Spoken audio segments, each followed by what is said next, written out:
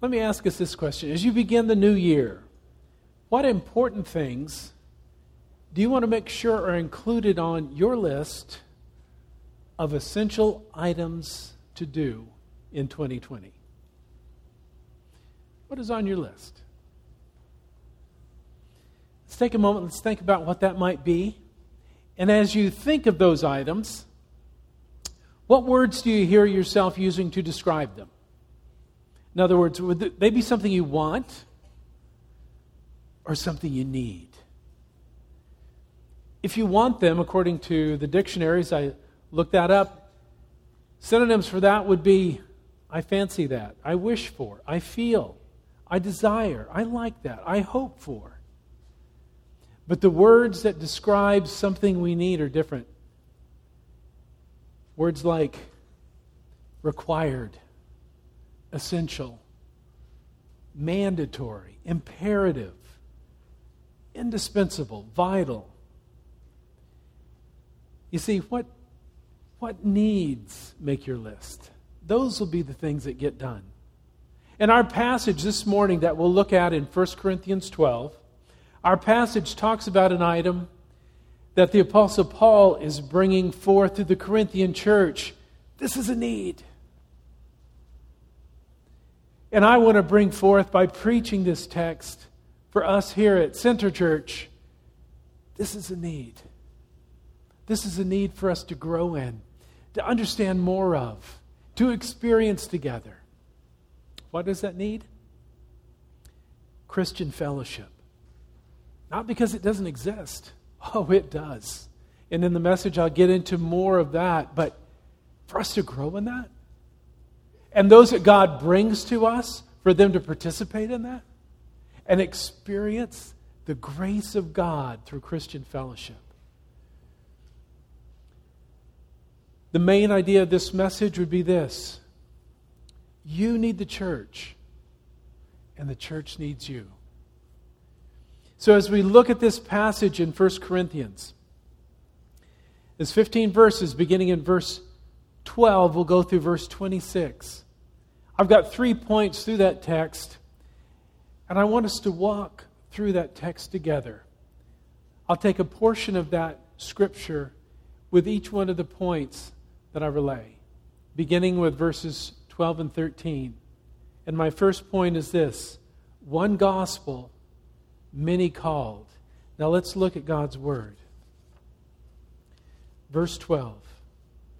For just as the body is one and has many members, and all the members of the body, though many, are one body, so it is with Christ, or so it is with the body of Christ.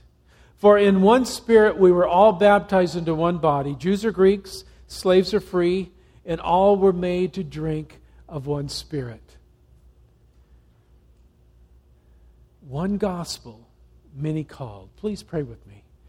Father, as we open your scripture, it's my privilege and honor to be able to preach your word. Father, I ask your help, aware of my own weakness, and also aware of the power and might and clarity of your word.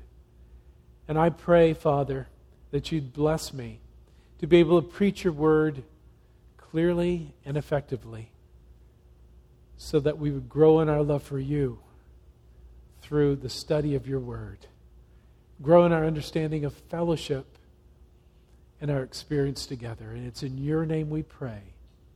Amen. One gospel, many called. Paul's addressing the Corinthians and helping them to see how to look at their relationships differently. Now that they're part of the body of Christ, the church, he does this by bringing to them an analogy that they can all see and understand, and that's the human body. And we'll see that as we continue through the text. They can all relate to how he uses the body and the members of the body as an example, as we all can.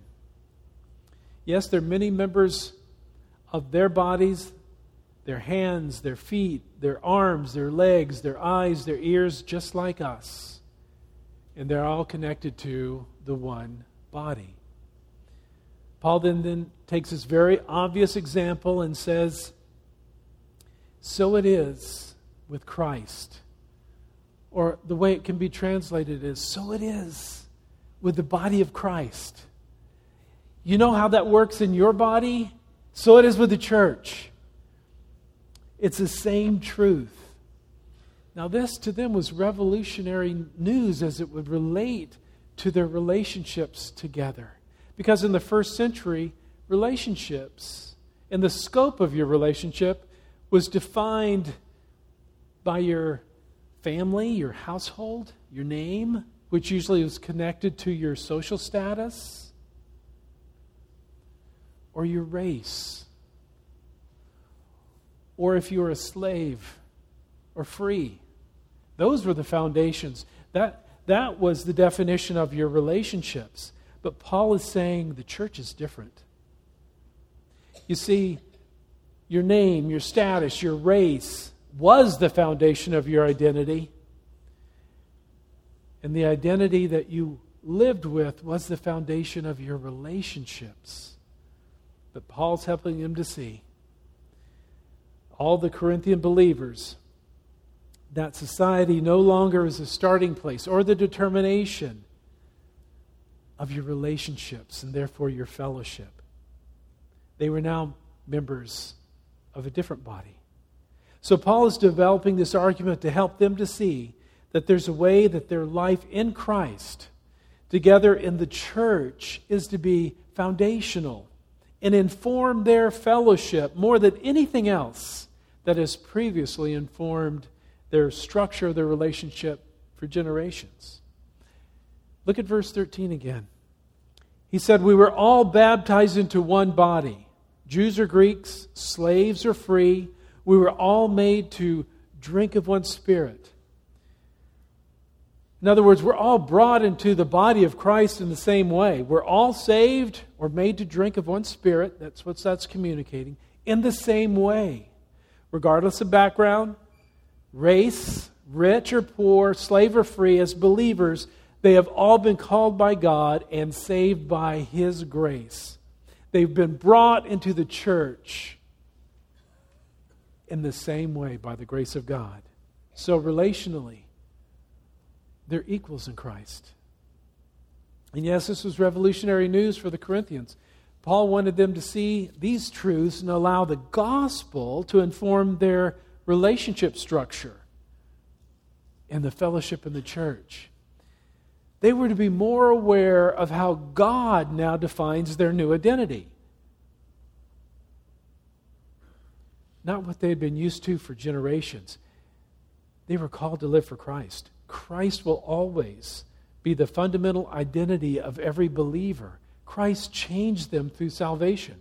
And they are to find their identity now, first and foremost, in Christ alone. Just think. First century, all these different nations, tribes, peoples, groups, together in the church. Slave and free, Jew and Gentile, rich and poor, different languages, all together, being added together. Why? Well, let's look at fractions. Not why, how. Hate to look at fractions. I hated fractions in school, but it's a good illustration if you'll stick with me. To add fractions together that have a different denominator, you can do that if you have and develop a common denominator, can't you? You can add any number of fractions that are as different as they can be together when there's a common denominator. And that's what Christ is. Everyone that's coming to the church has a common denominator, and that's our identity in Jesus Christ. You're all the same in Christ. We're here in the church. And our fellowship can reflect that. As they saw their new identity as the people of one Spirit, baptized into one body in Christ, the center of their devotion, the center of their church life is Jesus Christ Himself. He's the head of the church. They existed for Him. They were called to His family to serve Him. They have a new name, a new household, no longer seeing race or status as their most foundational identity. Their common denominator was the identity in Christ, as it is ours. And we can see how this is reflected in Scripture, this change. If we look at Acts chapter 18, verse 8, there's a man by the name of Crispus who was the ruler of the synagogue in Corinth. Now let's see what Acts records of him. Crispus, the ruler of the synagogue, believed in the Lord together with his entire household. Different identity now. Let's look in 1 Corinthians chapter 16, verse 15. Someone by the name of Stephanus. What's recorded about him? Now I urge you, brothers, you know that the household of Stephanus were the first converts in Achaia, and that they have devoted themselves to the service of the saints. Changed. New identity. A part of the church. These households, highlighted in Scripture, changed their fundamental identity. Crispus was still the ruler of the synagogue, but had a different identity that informed his life. He was a believer in the Lord. Stephanus, a convert. See, this new identity is true for every believer. And the place for living out this new identity is the church. And fellowship is that means of grace. Fellowship is then the experience that we have together. But you know, the issue of identity isn't a first century concern alone. Like the Corinthians, we can have our own other identities that can have a greater impact on our relationships together than the gospel, if we're not careful. We have a society that presses into us. We have pressures that press into us. We come from different backgrounds. So there's different issues, just a new decade. You see, we can find identity in whether we're a Republican or a Democrat, whether we watch Fox News or CNN, whether we're a baby boomer or a millennial, whether we're blue collar or white collar, whether we're homeschooling or public schooling, married or single, more affluent, less affluent, Cowboy fan or a Cardinal fan. Just threw that in, make sure you were listening. Where is our identity grounded? As believers, we have Christ in common. Sure, we can gravitate relationally to people that are more like us, but our fellowship with the body of Christ should be a goal. It should be a need. Having Christ in common is what fuels our relationship and fellowship together. The gospel should break down any and every dividing wall between Christians so that fellowship grows. And here at Center Church, may that be our experience for 2020. Now let's look at my second point. One body, many members. This is the largest chunk of this scripture, beginning in verse 14 and going through verse 24. And you see Paul continues to elaborate this example of the body. Let's look at it together. Follow me as I read, beginning in verse 14 through 24.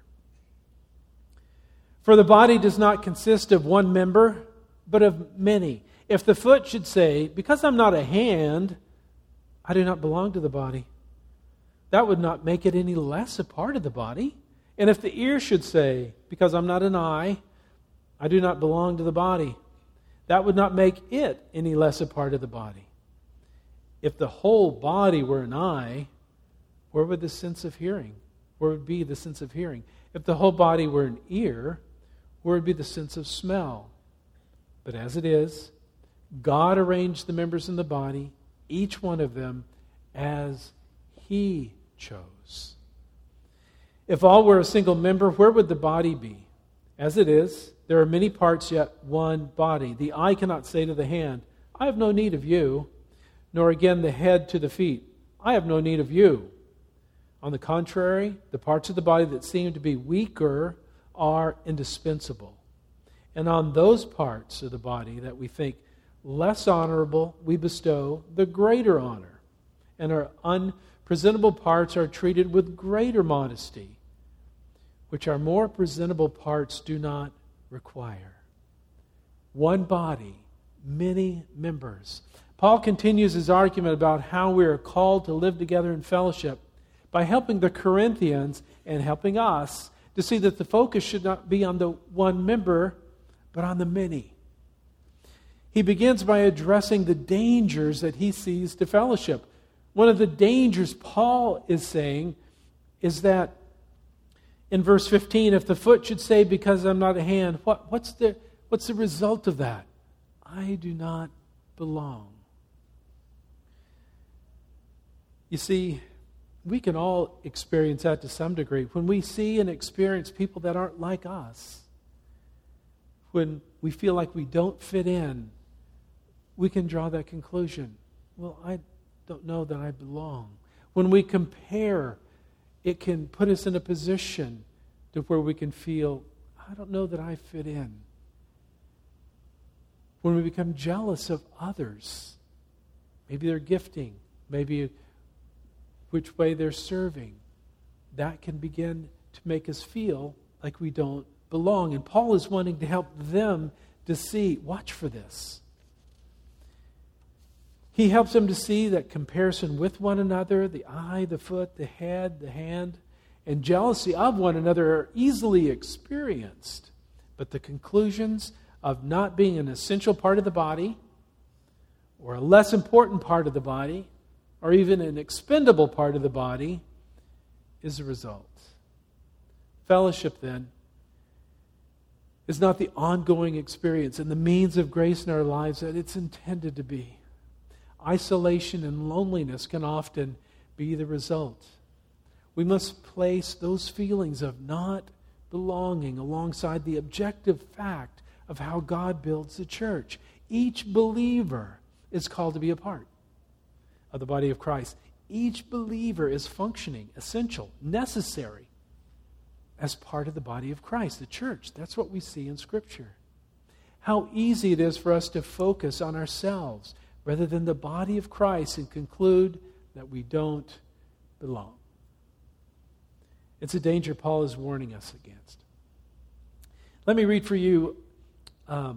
It's an excerpt out of What is a Healthy Church, written by Mark Dever.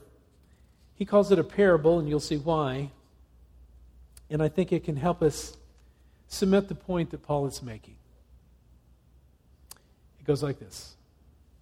Nose, one of the leaders, and Hand, one of the members, were sitting in the pew talking. The morning service led by Ear, the music leader, and Mouth, the pastor, had just ended, and Hand was telling Nose that he and his family had decided to look for a different church. Really? Nose exclaimed. To Hand's news. Why? Oh, I don't know, Hand said, looking down. He was slower to speak than other members of the church body. I guess the church doesn't have what Mrs. Hand and I are looking for. Well, what are you looking for? Nose asked. Well, I guess we're looking for a place where people are more like us. Hand finally stammered. We tried spending time with the legs, but didn't connect with them. Next, we joined a small group for all the toes, but they kept talking about socks and shoes and odors. And that didn't interest us. Nose looked at him this time with genuine dismay. Aren't you glad that they're concerned with odors? Sure, but this is not for us. Then we attended the Sunday school for all the facial features. Do you remember? We came for several Sundays a couple of months ago. Yes, it was great to have you. Thank you, but everyone just wanted to talk and listen and smell and taste. It felt like you never wanted to get your hands dirty. Anyway, Mrs. Hand and I were thinking about checking out the new church across on East Side. We hear that they do a lot of clapping and hand raising, which is closer to what we need right now. In addition to all of that, their daughter Pinky was not comfortable with the youth group. Everyone was so different from her, she felt out of joint. Nose replied. I see what you mean. We'd hate to see you go, but I guess you have to do what is good for you. Well, it's cute in how it does that. You know, there's several valid reasons to leave a church. We always want to recognize that. And we want people to always feel free to follow God's leading. We trust God's placement of people in churches. What Paul's saying here is that when we begin to feel that we don't belong in a church, it can be the result of not seeing the ways in which God is calling us to contribute to the body and fellowship together. We're all different in personality and in gifting by God's design, but we're also all necessary in God's view to build His church. To see we are one of very many different parts of the body of Christ who are called to press into fellowship together, not drifting apart from one another. How do we do that? Paul wants us to start by saying that we are all various parts of the body of Christ that He has called into fellowship together. Many different people. If we ever feel like we don't belong because we are so different from others in the church, to remember that God has called us and is using us together to build His church. Look at verse 18. It says, "But as it is, God has arranged the members in the body, each one of them, as He chose." He chose you, your gifting, to help build this church. God has chosen the various members among us to be part of the church and to be in fellowship together. The various gifts are the ones we need to build the church. We're all very different, all gifted differently, but called together. And as we read this, we can see that there's no inferior gifts. There are some that are more public or more obvious, but that doesn't mean that they're more important to God or less necessary to the purpose of building the church. We can all notice and benefit from gifts that we see each week. We've just been led by a worship team, very gifted musically. Listen to a vocalist, Kara, very gifted. Zach Boomsma, as he leads the worship team, gifted. Sound engineers, John and Matt, as they do all the sound for us. Steve Tong, you feel his administrative gift. John Lambros, typically his joy and welcome gift as you come. We see those gifts. But there are many gifts. We just don't see because they're not as prominent, but they are as important to building the church here as any of the public, obvious gifts. For example, the children's ministry worker gifted with kids, serving in the nursery, allowing a tired mother to worship and hear the message. The senior saint, gifted in prayer, in the prayer room on Sunday morning, interceding for the church.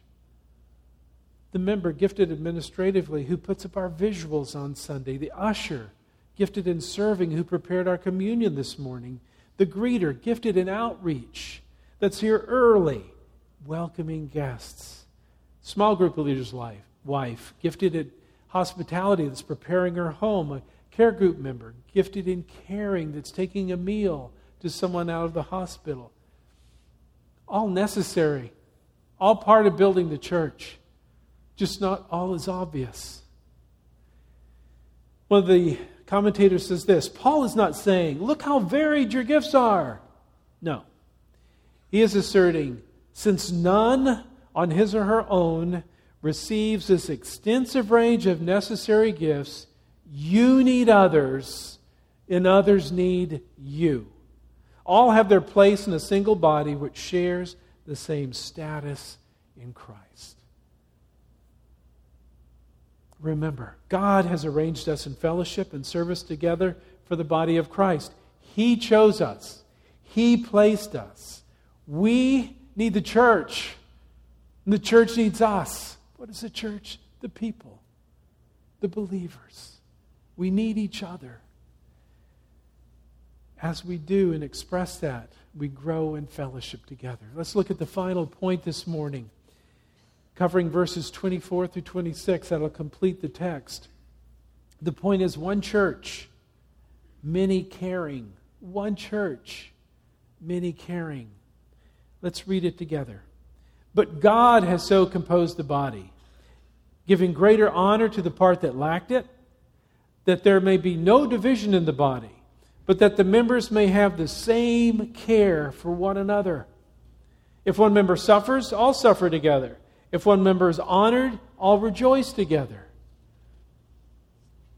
God has so composed the body. Verse 24. God uses our fellowship as a means of grace to one another. The purpose? Well, that there would be no division in the body. Division wars against fellowship. When you're in fellowship together with other believers, life is lived with others. Not only is there unity, but also when you're affected by the difficulties in life, others are aware. When you stub your toe, it's not only your toe that hurts. That pain goes throughout. The whole body feels it, responds. So it can be with the body of Christ. Fellowship is seen in walking through suffering together. It's also seen in rejoicing and honoring together as well. It's walking through life with other believers. Verse 25. But that members would have the same care for one another. Is that your genuine experience? When you look at life where the rubber meets the road, what is your experience of fellowship? You may be thinking, well, no one has brought me a meal when I was sick. No one calls me to ask me to come over. No one invites me to coffee to talk about my life. No one was calling me to pray with me when I was out of work. No one even asked me how I was doing this week when I went to church. No one missed me last week when I was homesick and lonely. Those are very real questions and very real feelings and experiences that we can all identify with at one time or another. I do believe we can see in our text today it giving us direction when we have those feelings and questions, when they become our experience. You see, when our experience is like what I just listed, we can feel like fellowship is lacking in our lives. And that Christian fellowship is not our experience. But I believe there's another way to respond to that.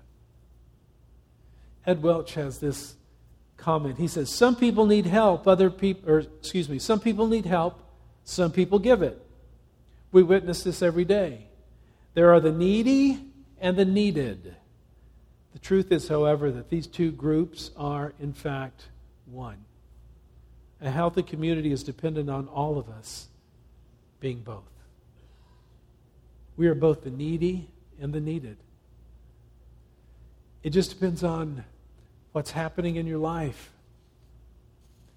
With that perspective, let's look at the other side of the fellowship coin to see what this means in verse 25.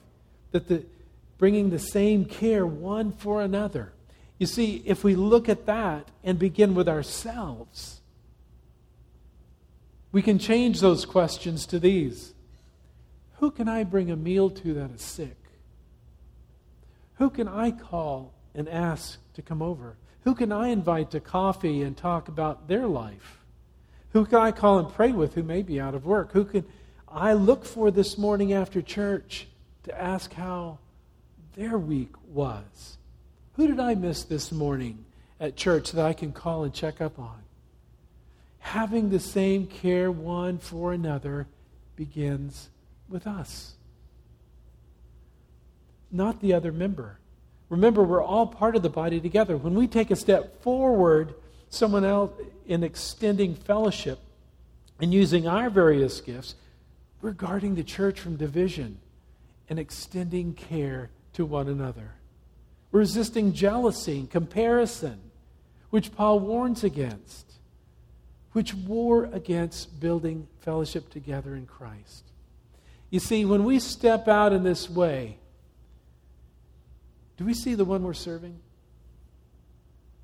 When we fellowship and serve one another, members of the body of Christ, we're serving our Lord. We're serving Christ himself. In Acts 9 on the Damascus Road, where the light shone, and Saul, later to be Paul, Saul was confronted with Jesus. And Jesus says, Saul, Saul, why are you persecuting the church? No, that's not what it says. Jesus said, Saul, Saul, why are you persecuting me? Christ is the head of the church. When you serve that brother or that sister, you're serving Christ. Think about that. What a privilege, what an opportunity, and how it helps us not to think first, what am I receiving, but what can I give? Where can my gift be deployed? Who's in need? How can I help? Because when we look at ourselves as what I'm not getting, then it's not long before we don't feel like we belong. We don't feel like we fit in. It affects us. It affects our unity. It can cause division. It can cause jealousy, comparison. That doesn't happen in your body. Your hands work irrespective of your feet doing their job. Your hands do their job. Your eyes do their job. Your ears do their job. And it all works together because it's led by your brain. We're led by the head of the church, Jesus Christ. We're doing it for you, Lord. And fellowship is the grace he's given to us to enjoy together. The church is the body of Christ. When we care for one another, we're serving Christ with our unique gifts in our different ways. When we serve the body of Christ, the church, we serve Christ. We're all baptized into one body. God has called every believer to himself. He has unconditionally accepted us, each one of us. Because of the gospel, we're called together. There are individual responses to that same gospel message. We've become part of the body of Christ together. Through the gospel, God has made us part of his family. Let us live our lives showing that we're part of his family, relating to one another as family members. Through relating and serving together as members of his family, the body of Christ, the church. See, Jesus served us. Philippians 2:3. Jesus put the interests of others above his own. Jesus came to us. Jesus didn't wait for us to call him. Jesus sacrificed for us. Jesus came. And we are so different from Jesus. And he came. We're all different from one another. But let's go. Let's serve. Let's fellowship. Let's build. Because our common identity is Christ. Our common denominator is our Lord. Will there be challenge? Yep. Relationship always has challenge. But will there be grace to endure? Yes. Because God has called us together. We see in verse 18, God arranged the members in the body. God has done that. We're responding to his grace. So where we suffer with one another and rejoice with one another, build our relationships, use our gifts, we will experience the truth that we need the church. The church needs us. The church needs you. Your gifting. Your service. 2 points of application as I close. How can we look to move and make fellowship more of a need than a want in our lives? And you may be someone here who is very comfortable with fellowship being what happens in the foyer before and after service. Well, thank you for engaging in fellowship in the foyer. That's great. Nothing wrong with that. I want you to do that. But there's more. There's more. There's more in your individual service. There's more in your individual gifts that the church needs. So there's 2 practical avenues I'd like to submit to you as far as ways in which to make fellowship from a want to a need in your life, and for us here at Center Church to grow in our experience of Christian fellowship. Number one is small group participation. If you're not part of a small group, please talk to someone that is part of a small group. What's their experience been? What have they enjoyed in the experience of fellowship? Small group participation is a great way to express care for one another, to carry one another's burdens and so fulfill the law of Christ. Galatians 6:2. It allows there to be more time and distance than you can engage with before and after service. You begin to live life together. You begin to talk and share needs, concerns, prayer areas. There's awareness of your life. And it's such a blessing to serve together when there's a need, to be served when you're needy. And the second area is serving in a ministry area. You might not think that that's a way to build fellowship, but let me share a testimony from one of our young ladies in the church, and I think you might see differently. Over the last 9 months, this is their testimony. Over the last 9 months, I've been serving consistently in children's ministry, and I recently came to realize an awesome and unexpected blessing and benefit from serving in this area: fellowship and friendship. And specifically from unlikely places. For example, I'm a 37-year-old mother of 4, and many Sundays I serve alongside a 23-year-old single guy. Not exactly someone I would ever have a context or opportunity to get to know, but over the last 5 months we've gotten to talk and laugh, ask questions, share stories, discuss things, and get to know one another in a way that blessed and encouraged me. I've filled in a couple of times with another young single gal in her 20s in another class. It was great fun, and I also now feel more connected to the young adults in our church. Last week I served alongside a veteran mom who stepped in last minute to serve, and I got to hear her testimony of how God powerfully saved her. It left me deeply blessed and encouraged. Finally, last summer, I was looking for a way to connect with one of the single moms in our church, but struggled to figure out how to make it work with busy schedules. Enter serving together. We spent the summer serving in the same children's ministry class, and it gave us a built-in opportunity to talk, get to know one another, to encourage each other, and follow up with each other. Serve. Use your gifts. Reach out. Build relationship.